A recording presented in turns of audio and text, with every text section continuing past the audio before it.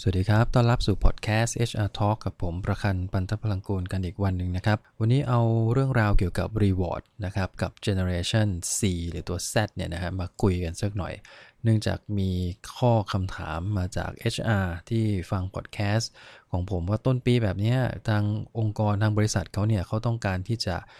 สรรหาคัดเลือกเด็กรุ่นใหม่ๆเลยเอาแบบประเภทที่เพิ่งจบจากรั้วมหาวิทยาลัยเลยเพราะว่าจะเอามาพัฒนาแล้วก็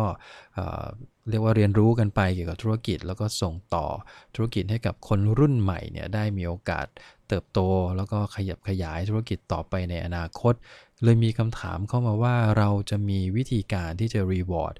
Gen Z ยังไงบ้าง Gen Z เขาต้องการอะไรแบบไหนนะครับวันนี้ก็เลยเอาประเด็นนี้มาคุยกันเผื่อว่าท่านผู้ฟังหลายท่านที่มีนโยบายคล้ายๆกันที่กำลังจะรับเด็กจบใหม่เราสงสัยไหมครับว่าเด็กรุ่นใหม่เขาต้องการอะไรกันแน่เนื่องจากว่ามันเป็นเกี่ยวข้องกับความต้องการของกลุ่ม generation ใหม่เนี่ยนะฮะผมก็เลยขออนุญาตอ้างอิงงานวิจัยชิ้นหนึ่งนะครับที่มีชื่อว่า Reward and Generation C ของCIPD ที่ประเทศอังกฤษเขาทำไว้เมื่อปี 2020 นะฮะก็อาจจะยังไม่ได้นานนักนะครับเขาเก็บข้อมูลมาจากการทำ engagement นะฮะแล้วก็รวมทั้งสิ่งที่บริษัทผมทำเรื่องของ engagement survey แล้วก็เข้าไปเก็บข้อมูลต่างๆเกี่ยวกับ satisfaction ของคนรุ่นใหม่ๆในแต่ละองค์กรเนี่ยเอามาประกอบกันนะครับจากผลการศึกษาทั้งหมดเนี่ยโดยปกติเราจะแบ่ง reward นะฮะคำว่า reward ก็คือรางวัลค่าตอบแทนที่เราให้กับพนักงานเนี่ยโดยปกติในยุคนี้เราจะแบ่งเป็น2ประเภทหลักนะครับประเภทแรกเราเรียกมันว่า extrinsic rewards ก็คือเป็นเงินรางวัลหรือค่าตอบแทนที่มันเป็น extrinsic ก็คือเป็นรางวัลตอบแทนภายนอกครับเช่นเรื่องของค่าจ้างเงินเดือน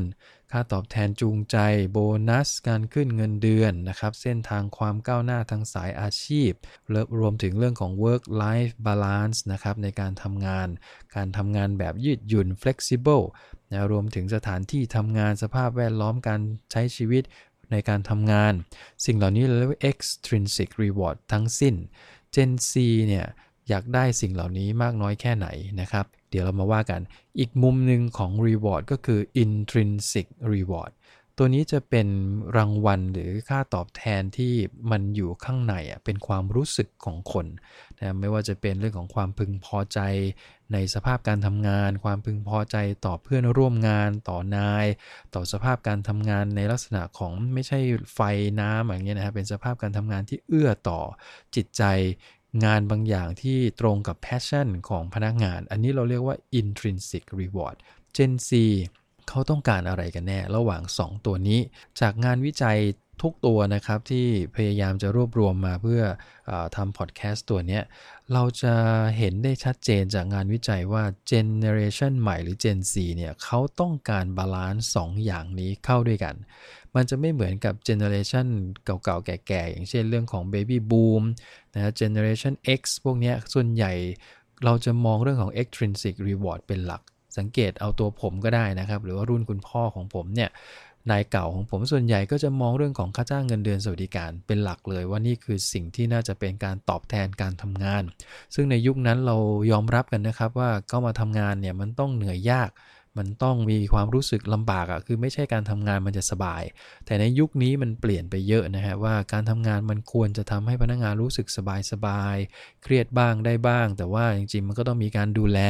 พนักงานเกี่ยวข้องกับความเครียดเรื่องของความรู้สึกมากขึ้นด้วยมันเลยทำให้ความต้องการของคนรุ่นใหม่มันไปบาลานซ์2สิ่งเข้าด้วยกันไม่ว่าจะเป็น extrinsic reward หรือ intrinsic reward Generation C ก็เช่นกันเป็นเด็กรุ่นใหม่เลยที่โตขึ้นมาพร้อมกับสภาพแวดล้อมแบบนี้ครับเขาไม่ได้ผูกรู้สึกเติบโตมากับความยากลำบากเพราะว่ารุ่นนี้ส่วนใหญ่พ่อแม่ค่อนข้างจะมีเงินพอสมควรอาจจะไม่ได้ร่ำรวยเพียงแต่ว่าแต่เขาก็จะมีวิถีชีวิตอีกแบบหนึ่งเมื่อเทียบกับสมัยก่อนนี่คนละแบบกันเลยนะครับความสะดวกสบายความรวดเร็วในการใช้ชีวิตนะรวมถึงความรู้สึกถึงความเครียดของรุ่นพ่อรุ่นแม่ที่เขาเติบใหญ่มาด้วยกันกับครอบครัวเนี่ยมันเลยทำให้เขารู้สึกว่าเขาต้องการ2สิ่งประกอบกันมันต้องบาลานซ์ทั้ง2สิ่งให้ได้ดังนั้นถ้าบริษัทเราต้องการที่จะดึงดูดหรือเก็บรักษาเด็กที่เป็นGeneration C เนี่ยนะฮะ เราก็คงต้องกลับมาพิจารณาตัวแรกสุดก็คือ extrinsic rewards ของเราที่เน้นว่าเป็นรางวัลที่เป็นตัวเงินแล้วก็จับต้องได้ทั้งหมดเนี่ยเรามีชัดเจนมากน้อยแค่ไหนไม่ว่าจะเป็นเรื่องของโครงสร้างเงินเดือนที่ต้องแข่งขันได้ Generation C อาจจะไม่ได้ต้องการเงินเดือนที่มันสูงปรี๊ดปราดนะครับก็คือไม่ได้บอกว่าเขาต้องเงินเดือนสูงเท่านั้นก็คือเอาว่าแข่งขันได้เมื่อเทียบกับเพื่อนเมื่อเทียบกับตลาดในองค์กรอื่นรวมถึงนอกจากเงินเดือนแล้วเขาก็ต้องการสิ่งที่มันเป็นสวัสดิการที่สามารถจะตอบโจทย์ชีวิตความเป็นอยู่ของเขาได้ดีขึ้นสามารถที่จะสร้างสมดุลระหว่างชีวิตการทำงานกับชีวิตส่วนตัวรวมถึงมีความยืดหยุ่นในการทำงานมากขึ้นนี่คือสิ่งที่เจเนอเรชันใหม่หรือคนรุ่นใหม่ต้องการที่เขาวิจัยมาแต่ในความรู้สึกผมก็คือผมว่าคนทุกรุ่นต้องการพวกนี้หมดละเพราะว่าด้วยสภาพแวดล้อมที่มันเปลี่ยนแปลงไปอย่างผมเองเนี่ย Gen X ผมยังต้องการความยืดหยุ่นในการทำงานเลยไม่ใช่ต้องเฉพาะ Gen C เท่านั้นถูกไหมฮะดังนั้นเราก็สามารถที่จะวิเคราะห์ถึง extrinsic reward แล้วก็วางขึ้นมาเป็นระบบอย่างน้อยถ้าตอบโจทย์ Gen C ได้เนี่ย Gen อื่นๆที่ความรู้สึกหรือความต้องการคล้ายๆกันผมว่ามันก็น่าจะพอที่จะไปตอบโจทย์คนรุ่นเดิมในองค์กรของเราได้เช่นกันเพราะฉะนั้น extrinsic reward ที่สำคัญนะครับตัวแรกสุดเลยก็คือเรื่องของค่าจ้างค่าตอบแทนนะฮะโดยเฉพาะเรื่องของตัวเงินเดือนแล้วก็ค่าตอบแทนประเภทอื่นๆที่สอดคล้องกับตัวงานอันที่2ก็คือค่าตอบแทนที่ตรงกับผลงานของเขานะครับอันที่3ก็คือเรื่องของcareer path career plan ที่ชัดเจน4ก็คือเรื่องของสวัสดิการที่สามารถจะรองรับชีวิตความเป็นอยู่ของเขาได้สามารถที่จะสร้างความยืดหยุ่นให้เขาสามารถที่จะเลือกใช้หรือเลือกที่จะรับไม่รับสวัสดิการบางตัวได้อันนี้คือ extrinsic reward ที่ค่อนข้างจะชัดเจนละถ้าเราต้องการจะดึงดูดรักษา generation C ก็คงต้องย้อนกลับมาพิจารณากลุ่มประเด็นเหล่านั้นนะครับส่วนอีกอันนึงที่เรียกว่า intrinsic reward ซึ่งเป็นรางวัลที่จับต้องไม่ได้เนี่ยส่วนใหญ่ generation C เนี่ยเขาต้องการในมุมของ passion นะครับคือเขาต้องการจะทำงานที่มันสอดคล้องกับสิ่งที่เขารักนะครับเขาต้องการนายที่สามารถจะไว้วางใจได้ทำงานด้วยกันได้นะครับบรรยากาศในการทำงานที่มันเอื้อให้เขาแสดงความสามารถเอื้อให้เขาแสดงความคิดเห็นนายที่ดีเพื่อนที่ดีที่สำคัญก็คือเจเนอเรชันใหม่อันนี้อาจจะเป็นเหมือนกันหมดเลยนะฮะคือต้องการทำงานที่ทำให้เขารู้สึกว่ามันมีความสนุกสนานในระหว่างการทำงานประกอบกันไปด้วยคือไม่ใช่นึกภาพบางประเทศที่เขาทำงานแบบเครียดมากนะฮะเข้าถึงออฟฟิศปุ๊บนี่นั่งอยู่ที่โต๊ะทำงานแทบจะคุยกันหัวเราะกันไม่ได้เลยแต่ภาพของ Generation C คือเขามองภาพทางอเมริกันมากกว่าที่สภาพแวดล้อมการทำงานคือเหมือนกับไปทำงานแต่เหมือนไปพักร้อนอย่างนั้นนะภาพแบบนั้นคล้ายๆมันต่อเนื่องมาจาก Gen Y แบบนั้นนะครับสามารถที่จะได้รับความสนุกสนานไปด้วยพร้อมกับได้ผลงานไปด้วยได้ความสบายใจอันนี้ก็เป็น intrinsic reward เอาเข้าจริงๆก็คือผมว่าในยุคนี้ผมไม่ในมุมของผมนะครับที่ไม่เกี่ยวข้องกับงานวิจัยที่เมื่อกี้เล่าไปนะฮะผมมีความรู้สึกว่าความต้องการของคนมันก็เปลี่ยนไปตามเรื่องของสภาพแวดล้อมที่มีเปลี่ยนแปลงไปอยู่แล้วโดยปกติดังนั้นงานวิจัยในเชิงของความต้องการของมนุษย์เนี่ยแน่นอนครับ motivation มันมาจาก2ทางก็คือ extrinsic motivation แล้วก็ intrinsic motivation แน่นอนถ้าใครที่เคยอ่านตำราเกี่ยวกับการสร้างแรงจูงใจมันก็มีอยู่2อย่างแล้วคำว่า motivation ที่มันจะจูงได้แบบค่อนข้างนานแล้วก็อยู่กับตัวพนักงานไปจนวันตายเรียกอย่างนั้นก็ได้นะครับมันส่วนใหญ่จะเกิดจากทาง intrinsic motivation มากกว่าก็คือมันจะเกิดจากความรู้สึกเช่นถ้าเขาได้ทำงานที่เขารักแล้วเขามีความรู้สึกว่าไอ้งานที่เขารักเนี่ยมันไม่ต้องเหนื่อยอ่ะคือถ้าพนักงานคนไหนรู้สึกว่าสิ่งที่เขาชอบสิ่งที่เขารักเนี่ยมันอยู่ในงานด้วยมันจะทำให้เขารู้สึกว่าเขาตื่นมาแล้วมันไม่เหมือนทำงานมันไม่เหมือนกับต้องมานั่งเครียดต้องบีบบังคับตัวเองต้องลุกขึ้นมาจากเตียงต้องเดินทางไปทำงานต้องบังคับตัวเองให้โฟกัสกับงานถ้าอย่างนั้นเนี่ย intrinsic มันไม่ตอบโจทย์เขาก็จะอยู่กับเราได้ไม่นานแม้ว่า extrinsic หรือเงินเดือนจะสูงก็ตามนะครับดังนั้นพวกนี้เราคงต้องบาลานซ์ว่าจุดแรกเลยคือในความรู้สึกผมคือ intrinsic มันต้องเจอก่อนถ้าในมุมผมเนี่ยผมหาพนักงาน Gen C เนี่ยผมคงต้องเช็คว่าเขารักในงานที่บริษัทผมทำอยู่หรือเปล่าหรือแม้กระทั่งบริษัทท่านเองเนี่ยทำธุรกิจอะไรก็แล้วแต่เวลาเราสัมภาษณ์หรือคัดเลือกเด็กรุ่นใหม่คงต้องหาให้เจอนะครับว่าความชอบความรักในงานของเขามันตรงกับธุรกิจของบริษัทไหม เขามีค่านิยมบางอย่างที่มันสอดคล้องกับการทำธุรกิจของเราหรือเปล่าอย่างตัวอย่างของผมเนี่ยเป็นธุรกิจคอนซัลท์ถูกไหมฮะให้ความรู้วางระบบ HR เราเองก็คงต้องถามพนักงานหรือถามผู้สมัครที่เป็นเจเนอเรชันใหม่ว่าเขาชอบไหมเขารู้สึกว่าเขามี passion เกี่ยวกับงานพวกนี้หรือเปล่าเขาเป็นพวกที่ชอบสอนชอบยืนอยู่หน้าชั้นใช่ไหมเด็กบางคนไม่ใช่เด็กบางคนใช่นะครับเพราะฉะนั้นถ้าเขามีความรู้สึกรักชอบแล้วก็มีความถนัดในสิ่งที่ธุรกิจเป็นอยู่เนี่ยผมว่าตรงนี้ intrinsic มันตอบไปแล้วครึ่งหนึ่งที่เหลือก็จะเป็นเรื่องของ extrinsic motivation เช่นเรื่องของค่าจ้างเงินเดือนแข็งได้ไหมระบบสวัสดิการได้ไหมถ้าพวกนี้มันตอบโจทย์ได้เนี่ยนะครับถ้าภาพรวมทั้งหมดมันก็จะสามารถดึงดูดแล้วก็เก็บรักษาเด็กรุ่นใหม่เอาไว้ได้เช่นกันดังนั้นในมุมของผมก็คือ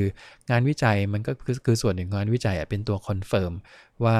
มันมีความเปลี่ยนแปลงเกิดขึ้นนะที่จะต้องโฟกัสทั้ง extrinsic แล้วก็ intrinsic แต่ในความรู้สึกส่วนตัวที่เราทำงาน HR มานานๆผมเชื่อว่าท่านผู้ฟังหลายคนที่ประสบการณ์มากกว่าผมเนี่ยมันก็ยังหนีไม่พ้นไอ้2ตัวนี้อยู่ดีถูกไหมฮะดังนั้นกรณีที่ท่านจะรับเด็ก Gen Z เข้ามาทำงานก็อ้างอิงจากผลการวิจัยอันนี้ไปก็ได้นะครับว่าเราควรจะต้องย้อนกลับมาดูระบบการบริหารทรัพยากรบุคคลในบริษัทเรา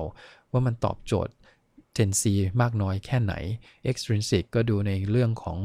สภาพของค่าตอบแทน Career Path นี่สำคัญนะครับในยุคนี้เด็กจะเข้ามาแล้วเขาอยากจะโตแล้วถ้างานเขาตรงกับเขาด้วยแล้วแถมอยู่ที่นี่แล้วเขายังมั่นใจว่าเขาโตได้เนี่ยผมว่าเขาก็ไม่ค่อยจะตัดสินใจไปไหนหรอกครับจะไม่เหมือนพวก Gen Y ที่เปลี่ยนงานบ่อยๆนะครับอันนี้ Gen Z นี่เราต้องดูอีกสักพักหนึ่งเพราะว่าเพิ่งออกมาจากรั้วมหาวิทยาลัยได้ไม่กี่รุ่นเองนะครับแล้วก็อีกตัวหนึ่งคือ intrinsic ซึ่งอันนี้ก็พูดกันเยอะ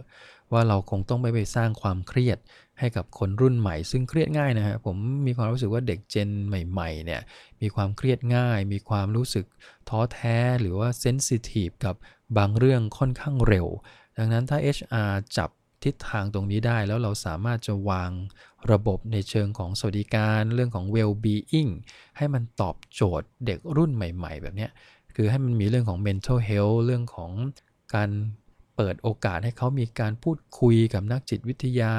เวลาเขาเครียดนะหรือว่ามีกิจกรรมต่างๆที่คลายเครียดเขาเช่นเรื่องของการฟังเพลงนะเรื่องของการทำโยคะทำสมาธิทำให้จิตใจปลอดโปร่งโล่งสบายเนี่ยผมว่าอันนี้ก็น่าจะเข้ามาส่งเสริมเพื่อทำให้ Generation C เนี่ยเขารู้สึกแฮปปี้ในการทำงานผมว่าประเด็นตรงนี้ก็คงต้องกลับไปคิดอีกทีนะครับในแต่ละสภาพแวดล้อมขององค์กรว่าองค์กรของท่าน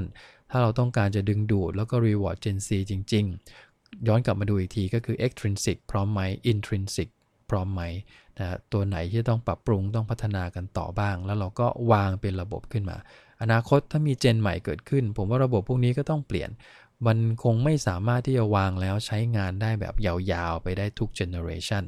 ดังนั้นเมื่อถึงเวลา HR คงต้องติดตามความต้องการติดตามสภาพแวดล้อมที่มันเปลี่ยนแปลงไปในอนาคตอีกหน่อยถ้า Metaverse มาจริงๆไม่ต้องทำงานไม่ต้องออกจากบ้านเลยยังได้ใช่ไหมฮะครอบหัวเข้าไปก็สามารถจะเดินทางออกมาโดยอาศัยเรื่องของ Metaverse ทั้งหมดได้ดังนั้นความต้องการ